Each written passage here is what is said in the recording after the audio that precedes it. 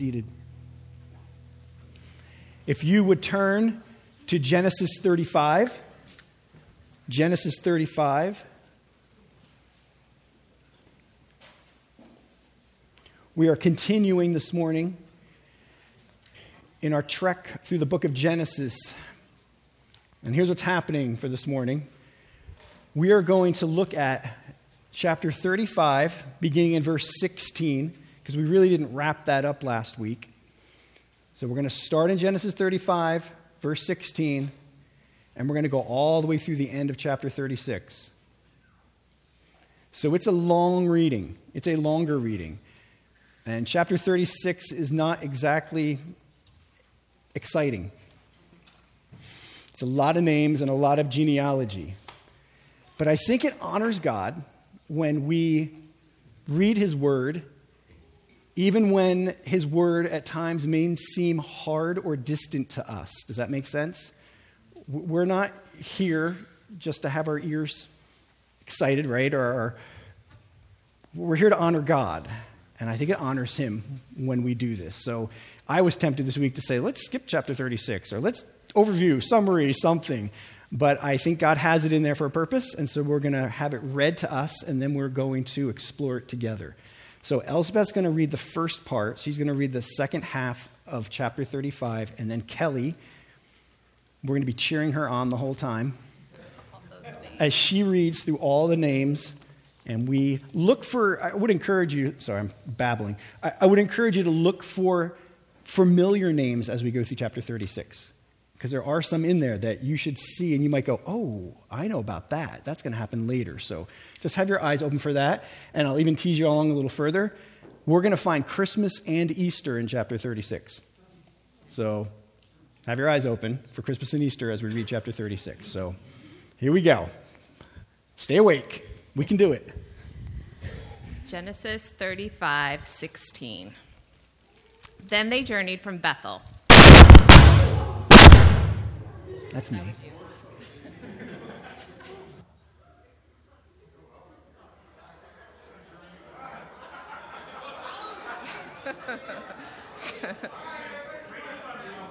You okay? Everybody okay?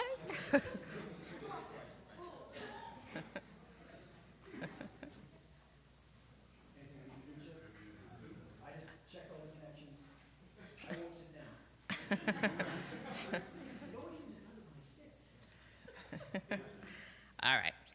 Genesis 35:16. Then they journeyed from Bethel. When they were still some distance from Ephrath, Rachel went into labor, and she had hard labor.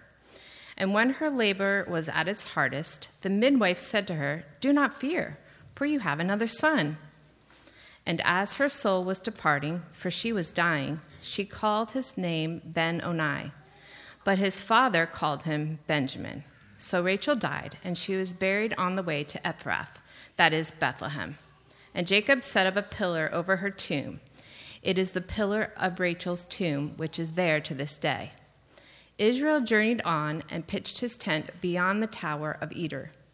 While Israel lived in that land, Reuben went and lay with Bilhah, his father's concubine, and Israel heard of it. Now the sons of Jacob were 12. The sons of Leah, Reuben, Jacob's firstborn, Simeon, Levi, Judah, Issachar, and Zebulun. The sons of Rachel, Joseph, and Benjamin. The sons of Bilhah, Rachel's servant, Dan and Naphtali. The sons of Zilpah, Leah's servant, Gad and Asher. These were the sons of Jacob who were born to him in Paddan Aram. And Jacob came to his father Isaac at Mamre and Kiriath Arba, that is Hebron, where Abraham and Isaac had sojourned. Now the days of Isaac were 180 years. And Isaac breathed his last, and he died and was gathered to his people, old and full of days, and his sons Esau and Jacob buried him.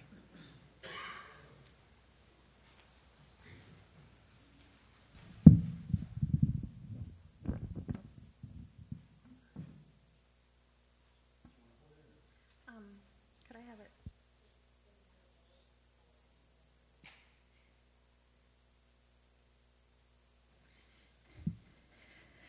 These are the generations of Esau, that is, Edom.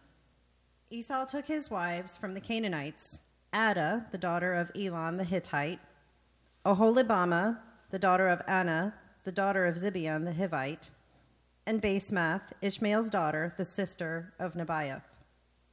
And Adah bore to Esau Eliphaz. Basemath bore Ruel, and Oholibamah bore Jeush, Jalam, and Korah. These are the sons of Esau who were born to him in the land of Canaan. Then Esau took his wives, his sons, his daughters, and all the members of his household, his livestock, all his beasts, and all his property that he had acquired in the land of Canaan. He went into a land away from his brother Jacob, for their possessions were too great for them to dwell together. The land of their sojournings could not support them because of their livestock. So Esau settled in the hill country of Seir. Esau is Edom. These are the generations of Esau, the father of the Edomites, in the hill country of Seir. These are the names of Esau's sons: Eliphaz, the son of Adah, the wife of Esau; Ruel, the son of Basemath, the wife of Esau. The sons of Eliphaz were Teman, Omar, Zepho, Gatam, and Kenaz. Timnah was a concubine of Eliphaz, Esau's son. She bore Amalek to Eliphaz. These are the sons of Adah, Esau's wife.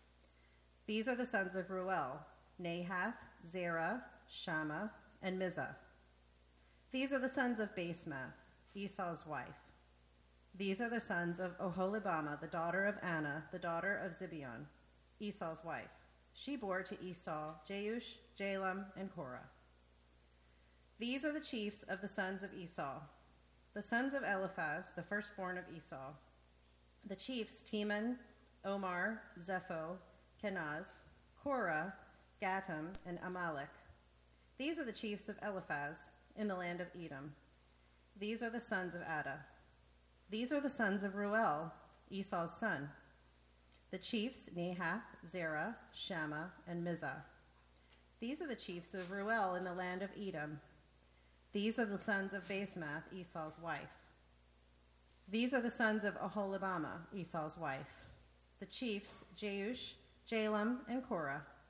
These are the chiefs born of Oholibamah, the daughter of Anah, Esau's wife. These are the sons of Esau, that is, Edom, and these are their chiefs. These are the sons of Seir the Horite, the inhabitants of the land: Lotan, Shobal, Zibeon, Anah, Dishon, Ezer, and Dishan. These are the chiefs of the Horites, the sons of Seir in the land of Edom. The sons of Lotan were Hori and Hemam, and Lotan's sister was Timnah. These are the sons of Shobal: Alvan, Manahath, Ebal, Shepho, and Onam. These are the sons of Zibeon: Aiah and Anah. He is the Anah who found the hot springs in the wilderness as he pastured the donkeys of Zibeon, his father. These are the children of Anah: Dishon and Oholibamah, the daughter of Anah. These are the sons of Dishon: Hemdan, Eshban, Ithran, and Cheran. These are the sons of Ezer: Bilhan, Zavan, and Akan. These are the sons of Dishan: Uz and Aran. These are the chiefs of the Horites, the chiefs Lotan, Shobal, Zibeon, Anah, Dishon, Ezer, and Dishan. These are the chiefs of the Horites, chief by chief, in the land of Seir. These are the kings who reigned in the land of Edom before any king reigned over the Israelites. Bela, the son of Beor, reigned in Edom, the name of his city being Dinhabah.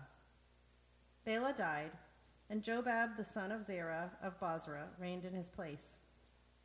Jobab died, and Husham, the land of the Temanites, reigned in his place. Husham died, and Hadad, the son of Bedad, who defeated Midian in the country of Moab, reigned in his place, the name of his city being Avith. Hadad died, and Samlah of Masrekah reigned in his place.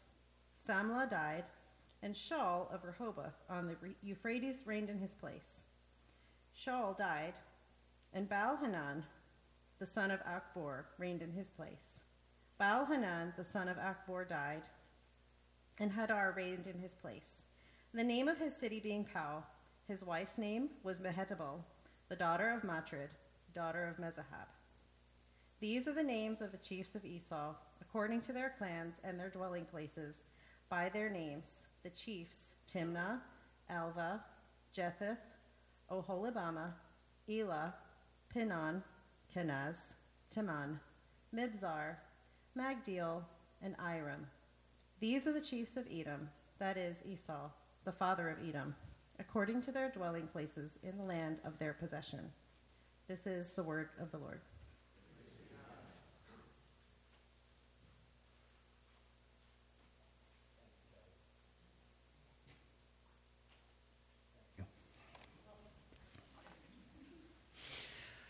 Well, this morning we're going to begin with renewal part 2. We're going to pick up where we left off last Sunday. Last Sunday we talked about how God met Jacob and renewed him, and we looked at 6 different aspects of renewal, or 6 different ingredients of renewal. And I just want to fly over them very quickly as a way of reminder. I think they all are on the screen. But we looked last night about the fact that renewal is about God. It's not about us bettering ourselves, but it is about God being at the center of everything that we do. That's where renewal begins. It's about his pursuit of his people, his pursuit of us, like he pursued Jacob. It's about his word and his ways. It's about God communicating to his people, not leaving us in the dark, telling us about who he is and how we can relate to him. It was about his promises. God makes great promises to Jacob, and God has made many promises to us that are meant to fuel renewal. You want to be renewed this morning in your zeal for Christ. Reflect on some of the promises that are made in Scripture for his children. They're breathtaking. They're eternal. We can bank on them. Wonderful promises that can change our hearts. We talked about God changing Jacob's name, but it was more than just his name. It was his actual identity that was being changed, and how God changes our identity when he calls us to be one of his children. And then we wrapped it up by talking about our response, how Jacob responded, and how we can respond and should respond to all these magnificent things that are true about God and his desire to renew us. How all of us have at times different foreign gods that attack our hearts, right? The Spirit is in there, but then things that can come in that are foreign to the Spirit, and they can wreak havoc in our souls. And we saw how Jacob wanted to put those things to death. He wanted to bury them literally under a tree. And I encouraged you last week to identify those and bury them, get rid of them. And so I hope that this past week you were able to spend some time on your own, in your community group setting or your group of 3, to really review this list and to talk to others about this list and to see where God wanted you to explore more deeply one of these areas for your own personal renewal. And then we kind of ended that time talking about how we want our sanctification to match our justification, how we've already been made pure, we've already been clothed, and now we want to live like people who are pure and clothed. We want the world to see our justification by our sanctification, by how we live our lives. People who love Jesus and want to get away from sin and love him more and live for him. And we want those two to come in harmony with one another, how God sees us and then how we actually live our lives each day. Well, this morning there's 2 more things in this passage I want us to consider that are very relevant to our renewal. I don't know if you've ever really set your heart out, I just want to stir my faith in God more. I want to take the next few weeks and really just fuel my soul with things about God so I can find my heart on fire for him again. And if you've ever done that, you may have noticed that as you start to do that, or in the process of doing that, things often happen that get in the way. And that's really what happens in the story with Jacob. This isn't some pie in the sky. Oh, Jacob skips off into the sunset, radiant with God's glory. There's tragedy in this chapter. Chapter 35 has tragedy in it. And I wanted to show us 2 things, first, about tragedy. So if you're taking notes, the 7th thing I would say about renewal is that it takes perseverance through tragedy. And there's 2 tragedies that Jacob faces. The first is death. We didn't see the first death in the chapter because that was from last week, but we saw 2 in this one. There's a death trilogy, if you will, in Jacob's life during this time of renewal for him. And it seems like perhaps the 3 people that meant the most to Jacob, died during this time of renewal. So the first one is Deborah, or maybe it's Deborah, I don't know. But if you look at we have to go back in chapter 35 to verse 8. And Deborah, Rebekah's nurse, died. It's inserted in there, almost out of nowhere. It's kind of strange. We don't even know who she is. She's mentioned once back, I think it's in what chapter is that? Chapter 24, she's mentioned, but not by name. This is the first time we get her name. And here she's called her nurse, which makes me wonder if she's probably the one that raised Jacob more than Rebekah did. And maybe that's why she's mentioned here. Maybe she was closest to him, and Moses thought she was so close to him and he was close to her that we're going to mention her death. There's no mention of Rachel's death anywhere, or Rebekah's death. But there's the mention here of her death, which is sort of strange why her name would be mentioned here unless she was significant to Jacob in some sort of way. So she passes away. And then, of course, the second person, Rachel, is mentioned. Sorry, before I said Rebekah wasn't. Rachel here is his wife. She's about 50 years old, and we see her death. And we know she was the love of his life. So certainly at age 50, and under those circumstances of her dying while giving birth, must have devastated him. In fact, in chapter 48, later, years later, he's going to talk still about his sorrow over Rachel. He says this, "As for me," this is Genesis 48:7, "as for me, when I came to Paddan, to my sorrow, Rachel died in the land of Canaan on the way." So he's still reflecting upon her and is still grieving over her years and years later. So his nurse dies, perhaps the woman who raised her. Rachel, his wife, dies. And then lastly, in verse 28, of course, Isaac dies. His father dies. So he kind of loses his mom figure, his dad, and his wife all in this one little chapter. It's sort of a strange thing that they would be mixed in here in this chapter. But it seems like Moses had a plan. I mean, just notice how they're spread out in the chapter. Isn't it kind of weird? I mean, Deborah dies. It's out of the blue. It just pops into the story. And then the storyline continues. All this renewal for Jacob, and then his wife dies. And then there's more renewal. All these kids, yay! And then Isaac dies. And I think Moses did that on purpose. I think God led Moses to spread them out that way to make a point. That as we seek renewal, we can expect unexpected tragedy. That we can expect trials. That we should even expect death. I think as you and I pursue renewal with God, there is unexpected tragedy that can come our way, and it can come at times often out of nowhere. And I think Moses wants to see that. Death will be part of your life. It will be. Death impacts the young, Rachel at 50, the old, Isaac at 180. Yet Jacob seems to be persevering through this, through these trials.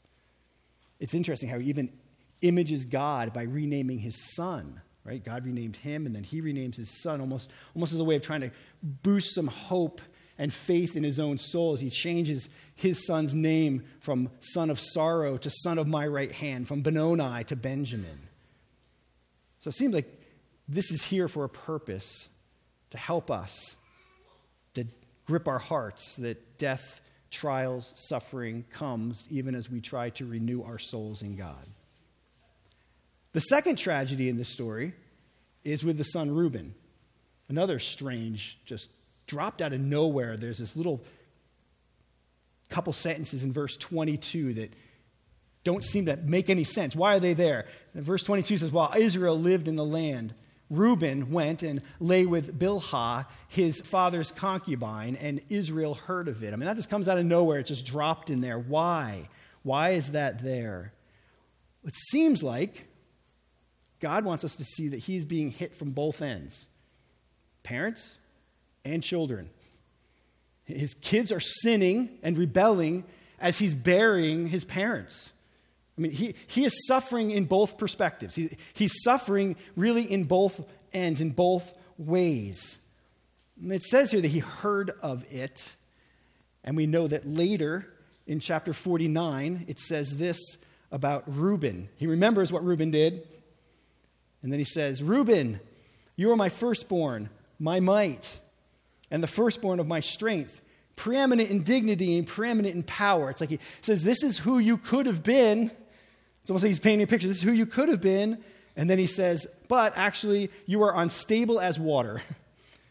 You shall not have preeminence, because you went when you went up to your father's bed, then you defiled it. He went up to my couch.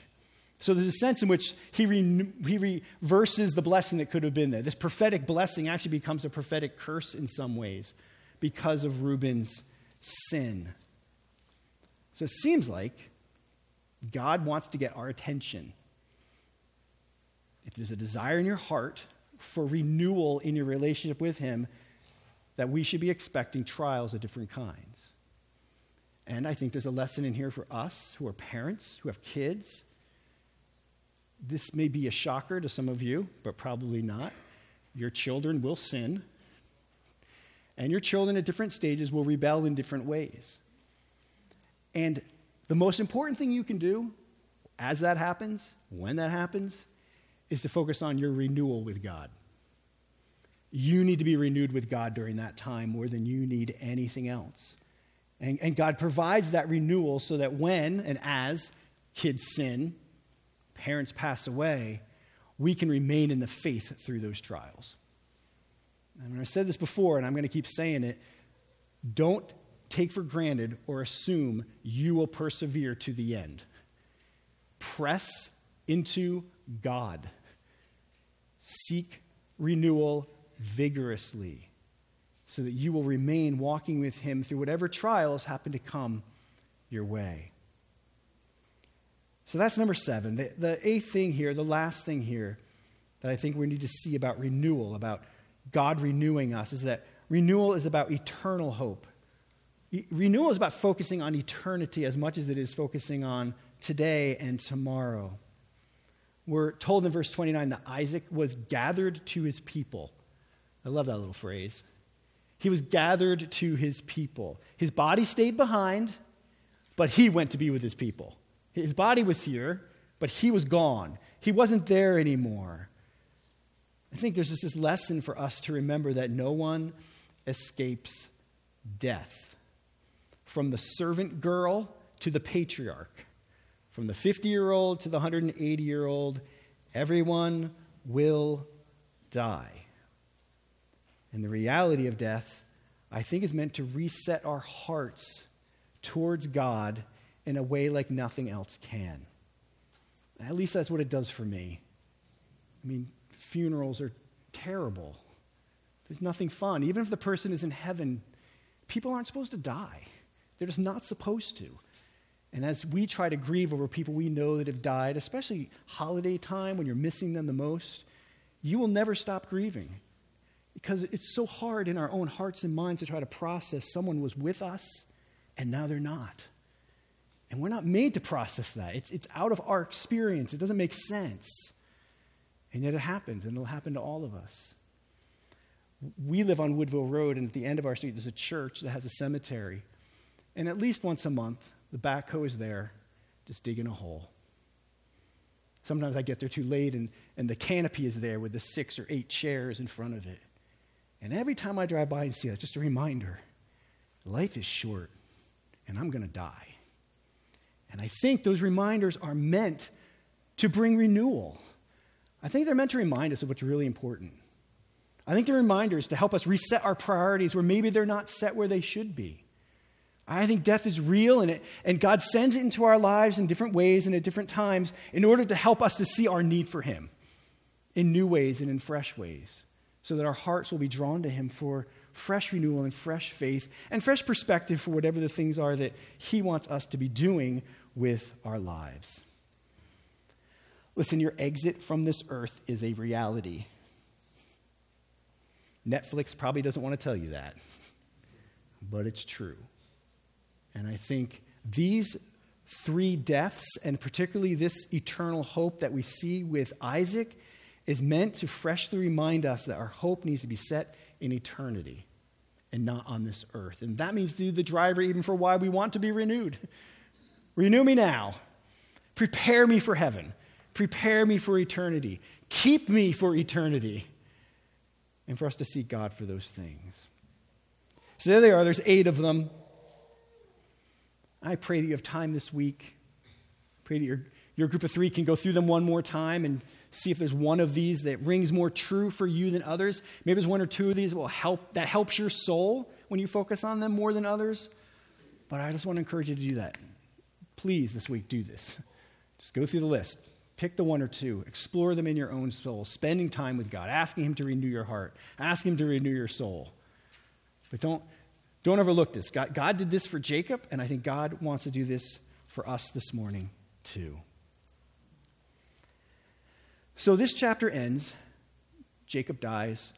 Isaac dies. Jacob and Esau are standing together, graveside. And then quickly the book transitions to chapter 36, this genealogy of Esau. And then chapter 37 is going to give us the genealogy of Jacob. So I just want you to notice, if you look, chapter 36, verse 1, it says, these are the genealogies of Esau. That's a marker. There's 10 of those in the book of Genesis. This is number 9. The next one is number 10. So these are like the little divisions in the book, or little markers in the book to kind of give us a place to see the transition.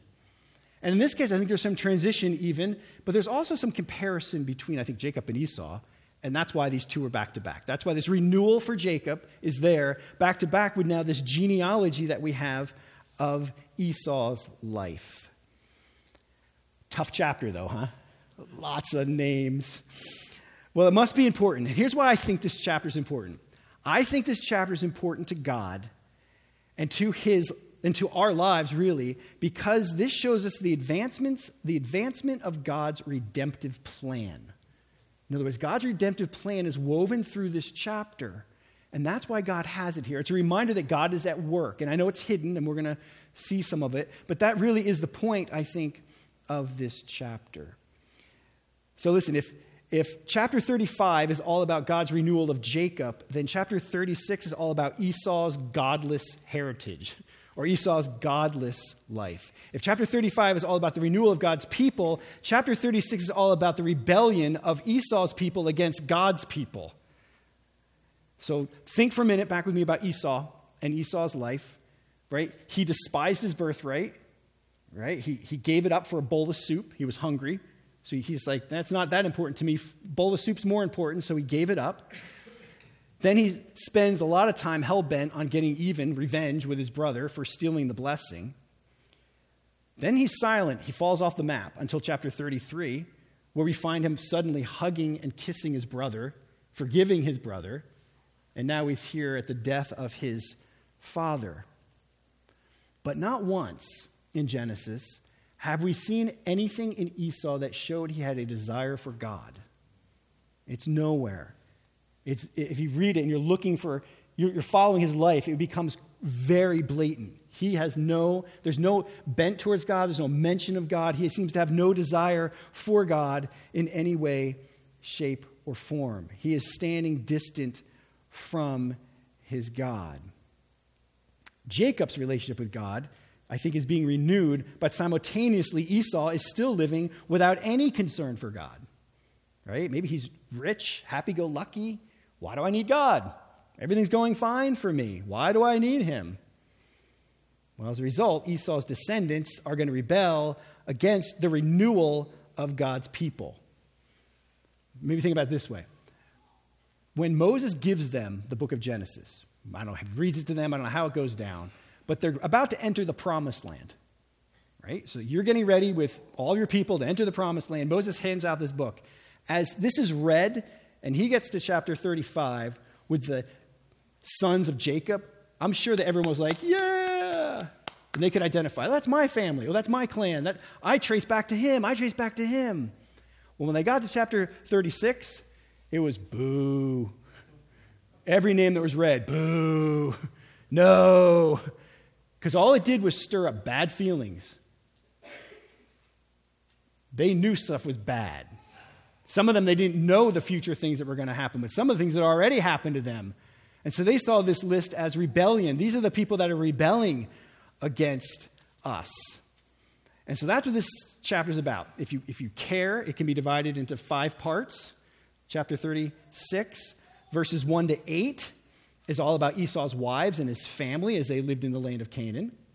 Then the next little paragraph is 9 to 14. These are his sons. Some people count them up and come up with the number 12. I had a hard time doing that, but maybe it's there. In other words, Esau has 12 sons, and so does Jacob. So this is competition of 12 and 12. Then in verses 15 to 19, these are all the clan chiefs after Esau's life, after he's gone in Edom. And then 20 to 30, these are the kings that Esau conquered. And then in 31 to 43, these are the Edomite kings that reigned after Esau. So there's a reason, there's a heading for each one of these little sections. But what do we do with this? You came this morning to get renewed, and we just read hundreds of names. So what do we do with it? What's in here that we can see God's purposes in? Well, the first thing I think we see in this is God did keep his promise to Esau. Do you remember the promise he made to Esau? In chapter 35, even as they're being born, he says to Rachel, 2 nations are in your womb.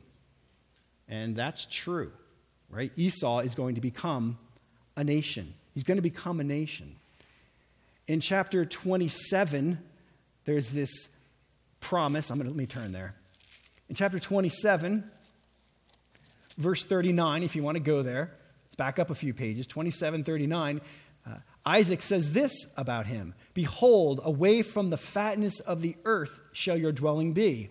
And that was true. He ended up in the desert, and away from the dew of heaven. "By sword you shall live, and you shall serve your brother. But when you grow restless, you shall break his yoke from your neck." And that's what happened, right? So God kept that prophetic promise to him. And I think there's something in that for us. I mean, why is God keeping a promise to Esau? I think it's just a reminder to us that God is a promise-keeping God, even to Esau. I think it's for us to see that there's common grace on the earth where God blesses people. Did you ever wonder why some people who don't care anything about God seem to be very blessed on this earth? It's not luck. It's God. It's common grace. God brings blessing on people all the time. And that's what's happening here with Esau. I mean, the guy is blessed. And it's all because of the hand of God. And so if God is willing to keep his promises and bless people like Esau who are godless, shouldn't we have more confidence and faith that as children of God that he has his hand on us and that he's going to keep his promises to us too? And I think that's what we're supposed to look at. It's supposed to boost our faith that God is going to keep his promises to you. He's going to keep them. He kept them to Esau, he's keeping them to Jacob, and he will keep them to you. So that's the first little thing I think is a takeaway. The second is this. There's 2 names in here that I think maybe you caught. We see the word Edom mentioned over and over again. Did you catch that? Esau, who is Edom. Edom will become a people group called the, just add an ites on the end of it, right? The Machanites. Just add that in. So they're the Edomites. And then there's this other person named Amalek, who will become the Amalekites. So at least there's 2 here, and there's more. We could spend a lot of time in this chapter, but as I prayed for us, these are the 2 that seem to stand out and rise to the surface that are relevant, I think, to God's plan in redemptive history, which is meant to help us to behold God as an amazing God. So you've got these 2 groups of people. So let me just take a second. Let's talk about the Amalekites for a minute. According to chapter 36, verse 12 and 16, Esau has this descendant, Amalek, who will become a king of the Amalekites. And they will be against Israel over and over again if you've read your Bibles.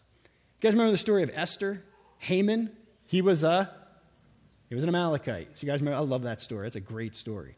But yeah, so he's an Amalekite. In the book of Judges, God is going to actually use the Amalekites to bring discipline, to judge God's people. He says every time they planted a crop, they came in like locusts and took it from them. So they were in fighting through the whole book of Judges. And then in 1 Samuel, we see the same thing. Saul is fighting the Amalekites. And then David will come and fight the Amalekites. So they're going to be a thread, a pain in the neck for them throughout their history. So that's the Amalekites. But the other group here are the Edomites. And that word, Edom, appears 11 times in chapter 36. Did you see that? I mean, there's one repeated a little more because it's trying to get our attention, to pay attention to who are these Edomites. Who are they? Why are they spread out throughout this book, throughout this chapter too? I mean, they're mingled in. They're not just mentioned once. It's throughout the whole thing. Why? Well, first thing we're supposed to notice is that Esau is Edom. Did you see that? I mean, that's pretty clear. So he is the Edomite. So it's almost like the Edomites are now representing who Esau was. And so let's look at just a couple of them. Verse 1, it says, these are the generations of Esau, that is Edom. Verse 8, I mean, just in case you missed it, Esau is Edom. In case you missed it again, verse 9, these are the generations of Esau, the father of the Edomites. So there it is. So it's very obvious to us that God wants us to pay attention to whoever these Edomite people are. Well, if you keep reading your Old Testament, you find out very quickly who these Edomite people are. They are constantly in battle with Israel, just like Jacob was constantly fighting with Esau. So, in Numbers 20, Moses has just led his people out of 400 years of slavery, and it's time to go to the promised land. And guess whose land they have to pass through to get there? The Edomites. So you got to think about this. You got God's people, all descendants of Jacob, who now have to pass through another land that are all descendants of Esau. Great family reunion. So here's what it says. Moses sent messengers from Kadesh to the king of Edom. Thus says your brother Israel. Isn't that funny? They're still going back and forth about this. We're brothers, right? You know, all the hardship that we have met, how our fathers went down to Egypt, and we lived in Egypt a long time, and the Egyptians dealt harshly with us and our fathers. And when we cried to the Lord, he heard our voice and sent an angel and brought us out of Egypt. And here we are in Kadesh, a city on the edge of your territory. Please let us pass through your land. What do you think they're going to say? Come on through and we'll feed you along the way. Nope. We will not pass through field. Here's what they're saying. We won't pass field or vineyard or drink water from your well.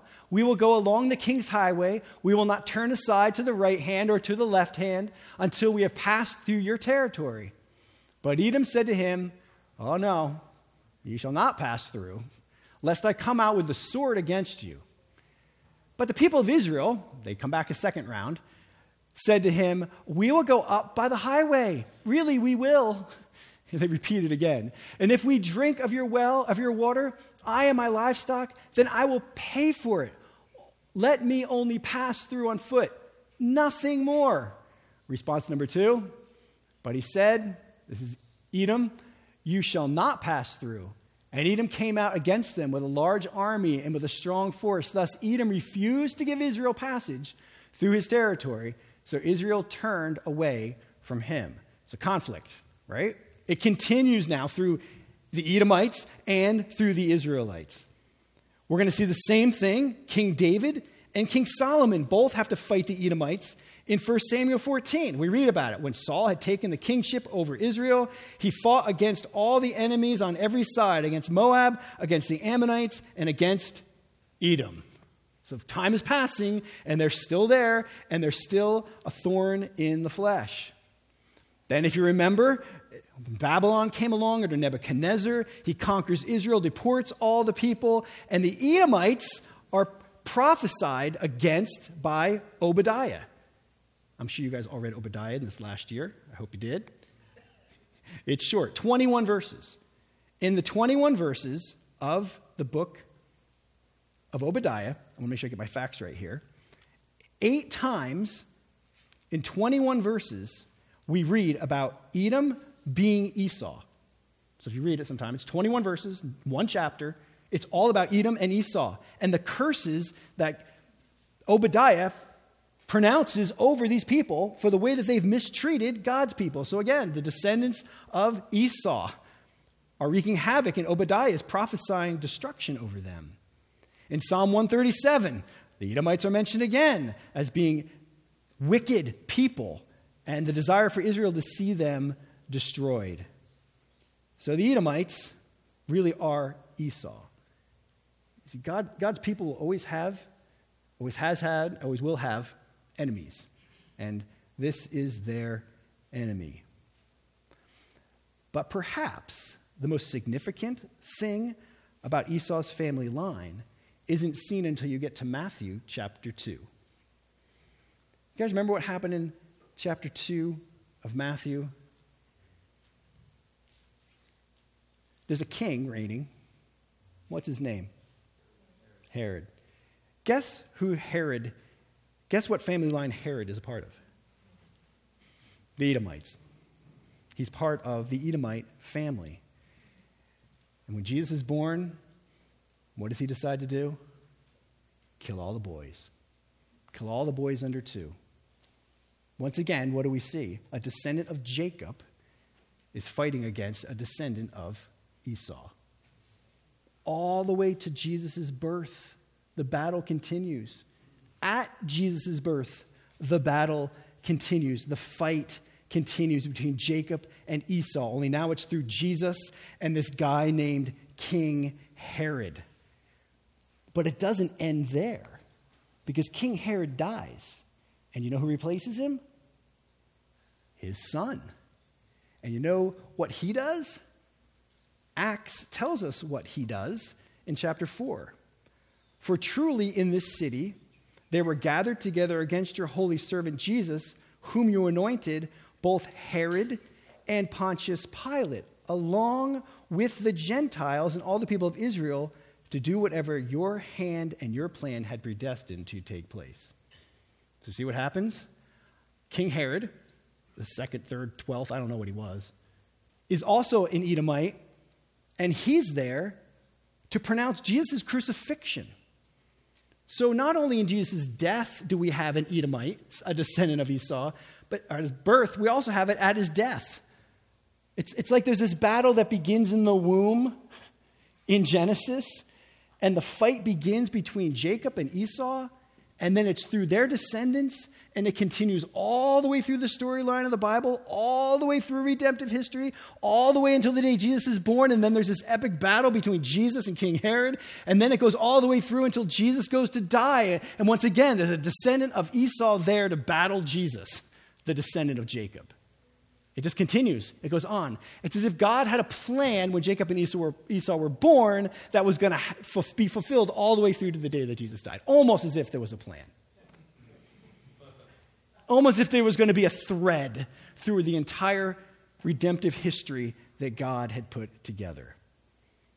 So there you have it. You didn't think you'd find Christmas and Easter in Genesis 36, but it's there. It is there. So what do we take from this? What do we take away from this? Well, here it is. Listen, God is on a mission to renew his people, and he's orchestrating the whole thing. And it didn't stop at Jesus' death, or even Jesus' resurrection, or Jesus' ascension. His plan for renewal has come all the way through to today. His Spirit was poured out so that his redemptive plan continues right through to our lives, right through today, so that we can experience the redemption that he has for us. Here, salvation, really, it's linked all the way back, of course, to Genesis 1 and to Genesis 36. Your salvation is there. God is going to use the life of Esau and Jacob as part of our salvation. Might even say Christmas and Easter are dependent on Esau and Jacob, right? There's a link. Somebody asked you this week, what's Christmas about? Say, well, it's about Esau and it's about Jacob. Because it is. They're there. They're there in the Easter story. They're there in the Christmas story. God's plan to rescue you from death, from sin, from Satan, goes all the way back to Genesis 1 and to Genesis 36. So I don't know what kind of renewal you're in need of or you desire, but I think when I read this story and I see what God had planned as part of his process to redeem and save me, it builds faith. It stirs faith in me. It renews my soul to see the glory of God in this master plan woven throughout redemptive history for him to renew and to save his people. And so I pray that our zeal for Jesus will be freshly ignited as we consider Christmas time, God's plan over thousands of years to save us, and how it's linked all the way back through the book of Genesis as we have been studying it together. So this week, take some time. 8 things about renewal. Reread Genesis 36. Consider God's plan. Read Matthew 2. See God's plan as he used the conflict between 2 brothers to bring about our salvation. Let me pray for us. Father, I thank you for your word. I thank you, God, for your master plan. It's so crazy even to read your word and to see books that were written, letters that were written thousands of years apart by different people on different continents, and yet to see how they all tell the same story. To see how the story is woven together through all of these different authors and all these different experiences. And all of them are pointing in one direction, and that is to your saving plan for us. And so thank you. Thank you for this, Jesus. And I pray that you would renew us this holiday season. Renew our love for you. Renew our zeal for you. Increase our faith in you. And I pray, Lord, specifically for my friends who walk into this Christmas season sad and grieved over the loss of family or friends. God, I pray that you would help them to grieve well, and that you would even use the loss of family or friends to help them to experience renewal in some unique way. God, may they grieve well over the death of a family member, and while they're grieving, comfort them and give them renewal in their souls, I pray. Father, those of us who walk through the Christmas season well aware of children who have rebelled or are rebelling, and I pray that you would help parents in this room to press into you, to find renewal in you so that they can embrace and love their kids in a way that would honor you. Spirit, I pray that you would use every group of 3 that meets this week, every community group setting that meets this week, that you would use each one of those gatherings for the applying of this story, for discussions about renewal and where we want to be renewed and how we need to be renewed. I pray you to anoint those conversations, and that the result would be people who love you more, people who desire you being at the center of their lives more. Spirit, do these things, I pray, and do more. Work in our hearts. Help us to be open to what you want to do. Help us and bless us, I pray. In Jesus' name, amen.